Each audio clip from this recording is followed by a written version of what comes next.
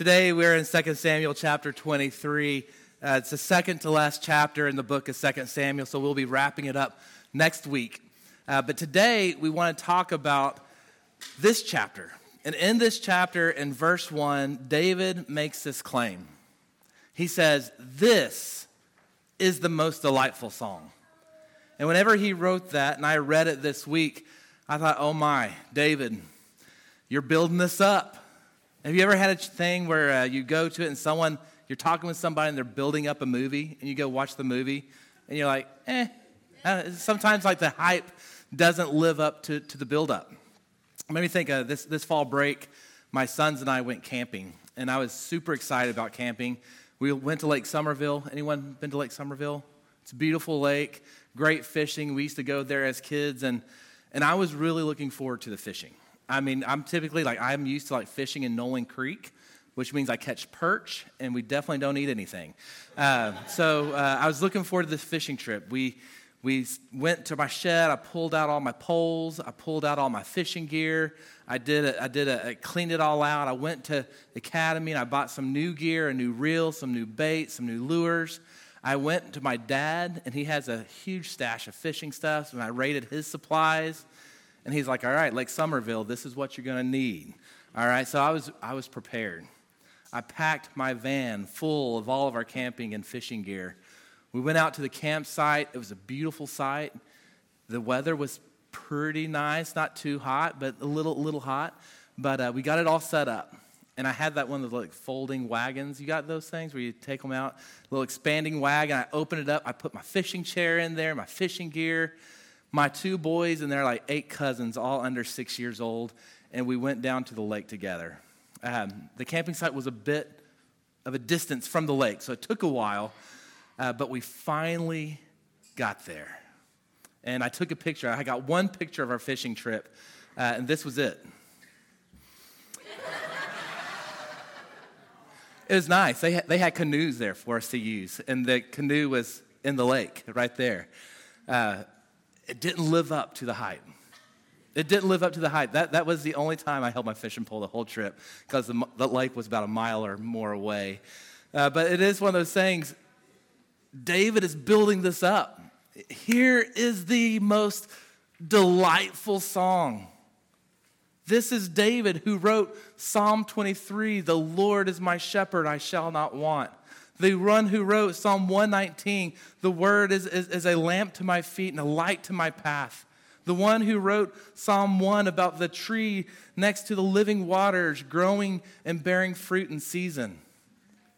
He is probably the most famous songwriter ever, even more so than Taylor Swift. Is he going to live up to the hype? And I think the answer is yes. Yes, David is going to live up to the hype. The song that he is giving us here is the most delightful song. And it is a delightful song because it is a song about the promises of Christ. So we want to talk about how we need to stand on this song. We need to stand on the promises of God. And not only do we need to stand on the promises of God, but when we work and when we strive and when we live our lives, we need to strive on these promises as well. They're the fuel for the engine of the kingdom of God. So let's look, beginning with standing on the promises of God, verses 1 through 7. I'm going to start reading in verse 2, though. It says, "The Spirit of the Lord spoke through me. His word was on my tongue. The God of Israel spoke. The Rock of Israel said to me, the one who rules the people with justice, who rules in the fear of God, is like the light when the sun rises on a cloudless morning, the glistening of rain on sprouting grass. Is it not true that my house is with God? For he has established a permanent covenant with me, ordered and secured in every detail. Will he not bring about my whole salvation and my every desire? But all the wicked are like thorns raked aside. They can never be picked up by hand. The man who touches them must be armed with iron, and the shaft of a spear, they will become completely burned up on the spot. In this verse, we have a promise about the kingdom of God. We have a promise about Jesus Christ, who will be the heir of David's throne, who will rule in justice and the fear of the Lord. And this is a promise that's made not by David. Notice that. This is not David's promise, but in verse 2, it's saying the Spirit of the Lord spoke through me. His word was on my tongue. This is a promise from God himself. Here's the thing about promises. Promises are only as good as the one who makes the promise. We know this, don't we? We know that someone might come to us and they might give us their word. They might make a promise, but we know that the promise is weak because we've seen the integrity of the person making the promise. This promise about a coming kingdom, this promise about a king who will rule in the fear of God, a king who will rule in justice, a king that will bring justice to the entire earth. This is not made by a mere fallen human being. This is a promise that is made by God himself. James chapter 1, verse 17 describes this God. And he says this, "Every good and perfect gift is from above, coming down from the Father of lights, who does not change like the shifting shadows." Our God does not change like the shifting shadows. He does not change his mind. He is firm. David describes him as a rock, someone we can build upon, a foundation to trust. And this is the truth of all of God's word. All of God's word is true. In fact, last Sunday, whenever Neil was preaching during second service, I was with the children elementary class, and I got to teach our kids in their elementary class. And as I was sitting there listening to Lindsay before I took the older kids off for their lesson, she has this liturgy that she does with the kids, like we do. Whenever we say, "This is the word of the Lord," we all say, "Thanks be to God." Yeah. But they had their own version in children's Sunday school. And Lindsay will say this, we got kids in elementary class, so this is your role, all right? So if you're in our elementary class, don't leave me hanging up here, all right? Y'all got to fill it in, all right? So Lindsay will stand up in children's elementary class in children's church, and she'll say, "This is the Bible is God's word," and then they say, "And God's word is true." You can trust God's word. It is true. It is right. It is good. And I have to ask myself the question, if God's word is right, it is true, it is good, it is beautiful, it is the bread that we need to devour to sustain our life, then why are we so slow? And why is it so hard to get into the word? One of the things that convicts me whenever I think about my own personal Bible intake is when I begin to compare my Bible intake with the amount of TV that I stream. Or I compare my Bible intake with the amount of worry and anxiety that I dwell on in my life. I think oftentimes we can even say at the end of the day, "Man, I wish I'd read my Bible, but I don't have any time." When we spend hours scrolling through social media, it's not that we don't have time, it's that our time is misprioritized. I would challenge you to make reading the Word of God a top priority in your life. Go to the Word and seek out the promises of God. A.W. Pink, a pastor who's long since passed, said this about the promises of God found in the Word of God. "But why should we not place implicit confidence in God and rely upon His word of promise? Is anything too hard for the Lord? Has His word of promise ever failed? Then let us not entertain any unbelieving suspicions of His future care for us. Heaven and earth shall pass away, but not so His promises." One of the things that we need to do is we need to find specific promises in the Bible for the fears that we have. We need to find specific promises in the Bible for the different worries that we have, for the different addictions that we have. So let me give you a few examples. Let's say you feel far from God. You feel distant from Him, that your heart is cold and you're not feeling any emotion. We can turn to Matthew chapter 7, verses 7 through 8 that says, "Ask and it will be given to you. Seek and you will find. Knock and the door will be open to you. For everyone who asks receives. The one who seeks finds. And the one who knocks the door will be opened." If you feel far from God, what this promise is telling us is that we keep on seeking. We keep on knocking. We keep on asking. And what's the promise? We will receive, we will find, and the door will be opened. What about if you feel insecure about finances? Job uncertainty. Do I have enough to retire on? There's a promise for that in the Word of God. Many promises in the Word of God. Hebrews chapter 13, verse 5 says, "Keep your life free from the love of money. Be satisfied with what you have. For He Himself has said, I will never leave you or abandon you."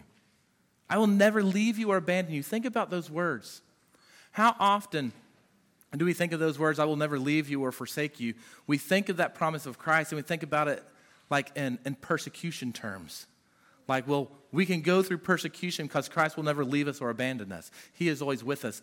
Jesus is saying, listen, it's not just for living the Christian life in persecution. This is for your daily life and your daily finances as you consider retirement in the future and the bills piling up.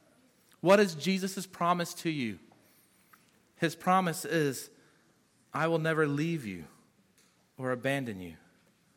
What about two more? You struggle with keeping your eyes pure. Matthew chapter 5, verse 8 said, "Blessed are the pure in heart, for they will see God."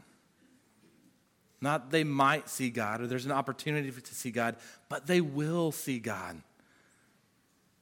What if you're afraid to speak the name of Christ to others? Luke chapter 12, Jesus makes this promise. Whenever they bring you before the synagogues and rulers and authorities, do not worry about how you should defend yourselves or what you should say, for the Holy Spirit will teach you at that very hour what must be said. Jesus gives you the words to say when you're in those situations. They might not be the words you want. They might not be as elegant as you want, but God said, "I will give you the words for the situation."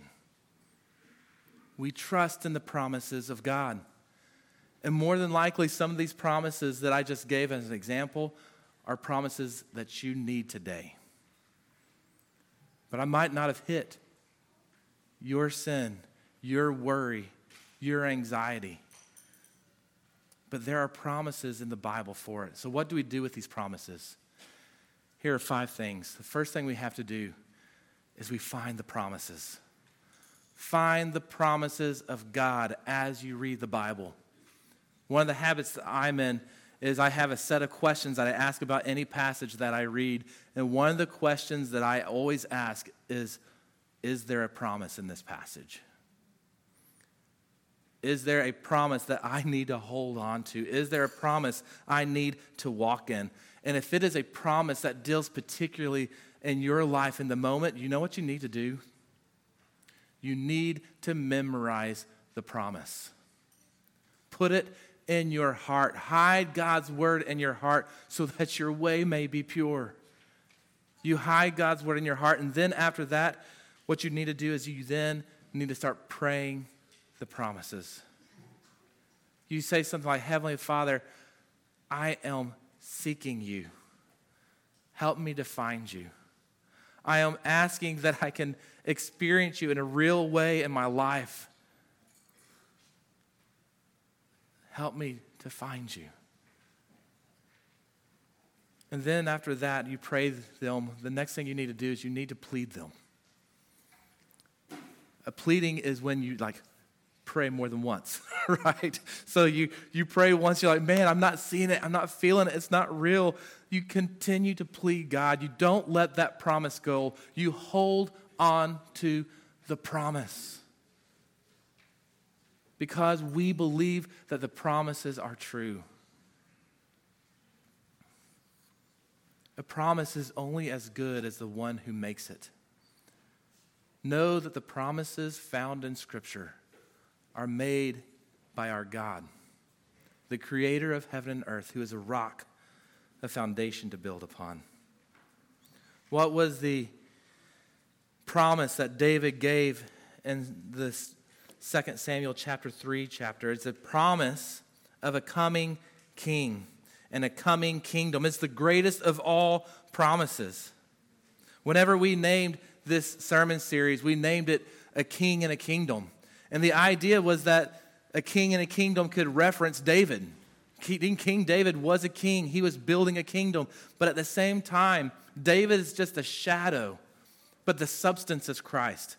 The true king of 2 Samuel is Jesus. The true kingdom is not Israel, but was the kingdom and is the kingdom of God that we all put our hope in. I want you to look at what he says about this king. We'll begin in verse 3, that this king that's promised is one who rules the people with justice, who rules in the fear of God. Verse 5, we see that this king is going to be a descendant of David, that God has established a permanent covenant, not one that will end, but a king that will reign and rule forever. In verses 6 through 7, this king will not only he rule in the fear of God, and not will he only be from the kingdom of David, but he will also bring justice not only to the righteous, but to the wicked as well. And when I read those promises about this future king and kingdom, what we see is this repeated over and over throughout Scripture. Look at what the prophet Isaiah said in Isaiah chapter 11, verses 1 through 4. Then a shoot will grow up from the stump of Jesse, and a branch from his roots will bear fruit. Do y'all remember who Jesse was? This is David's father, from the family and the line of David, son of Jesse. The Spirit of the Lord will rest on him, a spirit of wisdom and understanding, a spirit of counsel and strength, a spirit of knowledge and the fear of the Lord. His delight will be in the fear of the Lord. He will not judge by what he sees with his eyes. He will not execute justice by what he hears with his ears, but he will judge the poor righteously and execute justice for the oppressed of the land. He will strike the land with a scepter from his mouth, and he will kill the wicked with a command from his lips. This is the greatest song of all. A king with no end to his reign, who will redeem and save us, who will rule in justice. I think we're comfortable with that, aren't we? We're comfortable with the idea of justice. We're comfortable with the idea of the fear of the Lord and this king. But sometimes we get a little squeamish when we start talking about the wicked being burnt up. And I think this is the reason why. Oftentimes we struggle with this idea and concept of the wicked being destroyed because we are just so middle class, right? We're middle class. We live in our nice houses, in our nice suburbs, in our communities. We send our kids to their school, and we are able to insulate them from so much of the brokenness in the world. But if you have turned on the news just once this week, you learn about how deep hatred and wickedness can grow. We read stories of mass shooters walking into businesses and taking people out. We read stories about terrorist organizations going into civilian villages to work their destruction and to exercise their terror. One of the reasons we're uncomfortable with these images and these pictures in the Bible of God destroying the wicked is because we haven't experienced the wickedness ourselves. But for those who are oppressed, for those who have faced that abuse, for those who have been hurt in deep ways, to hear of a God who will come and make things right and bring justice to the world. It's a message of hope. Man, think about it, guys. The only way for us to truly pray for our problems to be solved is a prayer of, "Come, Lord Jesus." No government can solve our problems. No activism can bring solutions that will be good enough to fix the problems we have. The only hope that we have as humanity is that a king will come and bring justice to the earth.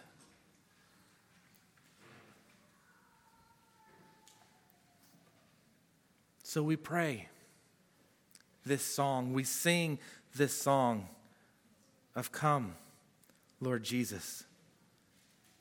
But we also realize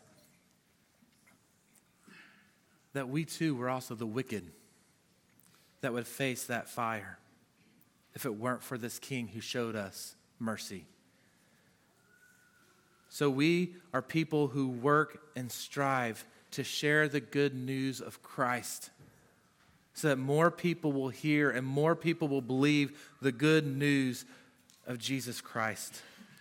So we don't only stand on the promises of God, but the other thing we do is we strive and we work on the promises of God. Whenever Christ came and died for our sins and was buried and rose again and ascended to heaven, do you know what he did with us? He left us here and he gave us a mission to expand and work for the kingdom of God. Because whenever God makes a promise, he ensures that that promise is fulfilled. And he does that by working through his people. Look at what David said. He said this in verse 5. This promise of God, this covenant that he made, he has ordered and secured it in every detail. You know what those details are? In part, it's us. That God is going to bring about his kingdom in this world through the work of the church. We see a shadow of this in 2 Samuel chapter 23, whenever God provided David with these mighty men. That God equipped these men and gave boldness to these men to help secure the kingdom of David.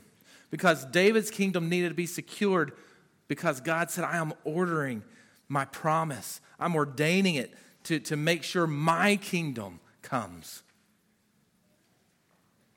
Here's the thing, guys. God is still in the equipping business.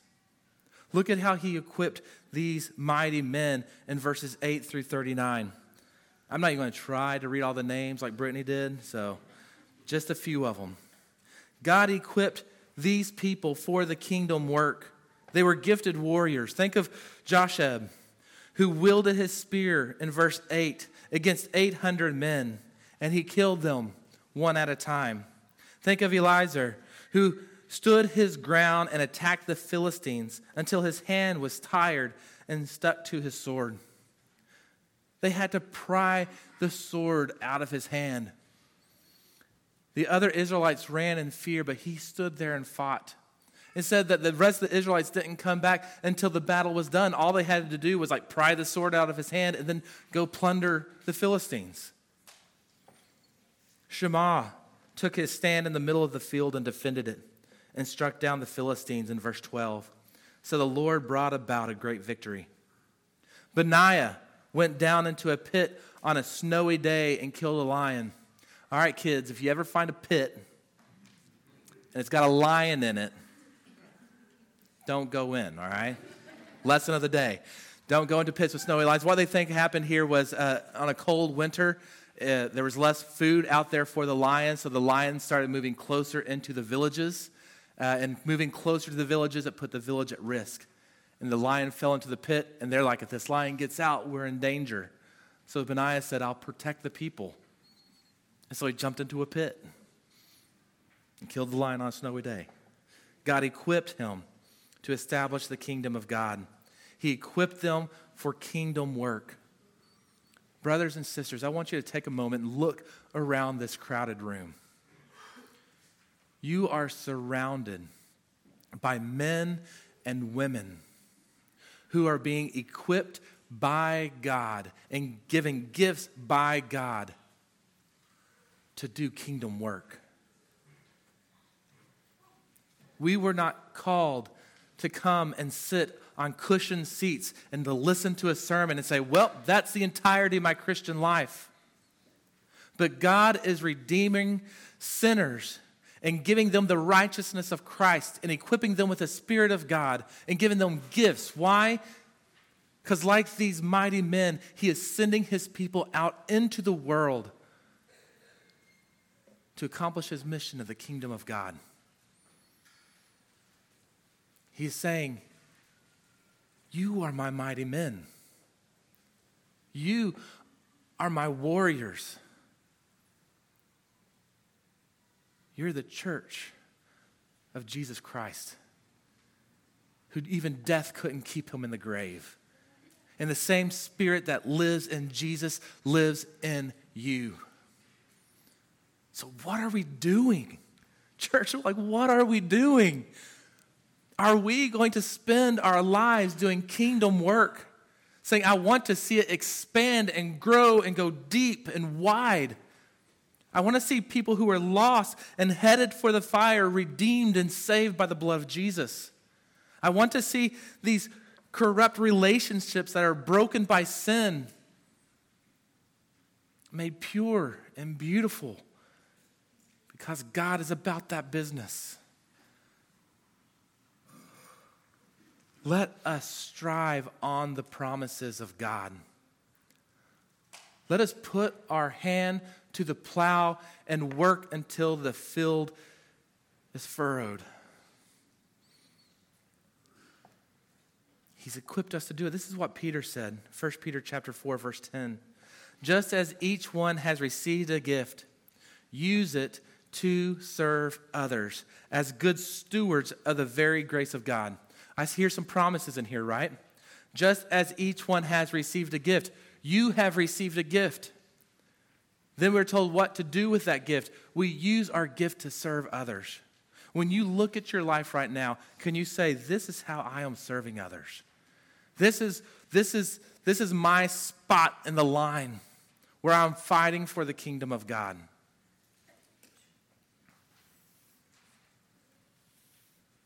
Or are we sitting on the sidelines,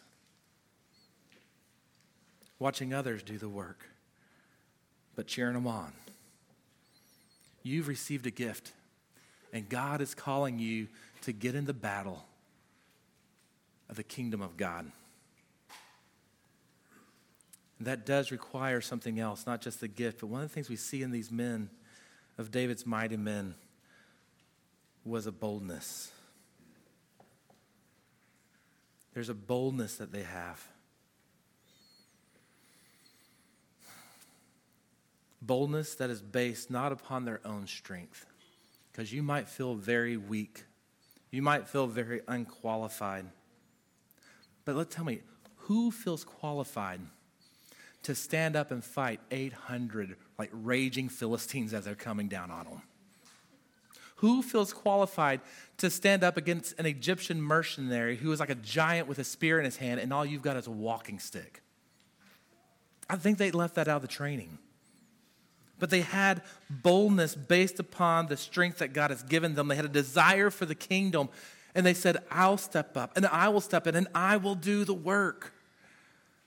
So brothers and sisters in Christ, man, this is what we are called to do as a church. We are called to strive on the promises of God, to be used by God for his mission in this world. So let us strive for holiness. Let us strive to know one another and serve one another and build one another up so that we all can encourage each other to do the work that God has called us to do. But guys, let's do this together. Because there's no greater song. There's no greater promise than the fact that Christ is our King. and his kingdom is coming. You've got one life to live. How will you spend it? Let's stand and pray.